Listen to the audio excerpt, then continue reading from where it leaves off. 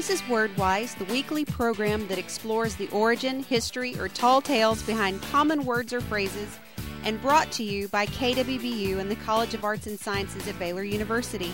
I'm your host, Christy Proctor. Today we have Dr. Lauren DeVita, Associate Professor of Fashion Merchandising and Family and Consumer Sciences. She's going to talk about one of my favorite words today, design. And it's a word that incorporates many elements, doesn't it, Dr. DeVita? It sure does. The author Marjorie Bevlin writes that in visual terms, design is the organization of materials and forms in order to fulfill a specific purpose. Now, designers use both elements of design and principles of design in order to achieve this.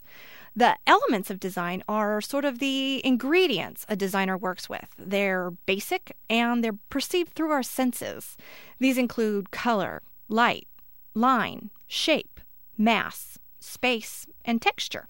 We can break these elements out into visual elements. For example, color, light, line, and shape are visual elements of design, while texture and space are both visual and tactile elements of design. I tend to be more of a texture girl myself. I can imagine.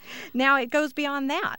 And the authors Fiore and Kimmel point out that there are also kinesthetic aspects of apparel design, which is the pleasure derived from the relationship of the body movement in apparel. If you put a dress on a little girl, first thing she's going to do is spin around so it flies out. There's also olfactory or auditory elements of design, which are clear to anyone who's ever stayed away from a retail store because the music's too loud. Now, the principles are the methods that designers combine the elements through in an aesthetic way. Principles include unity, variety, balance, emphasis, rhythm, proportion, and scale. And it's important to note that designers may choose deliberately to break the principles rather than follow them. I think I've done that a few times. Thank you, Dr. DeVita.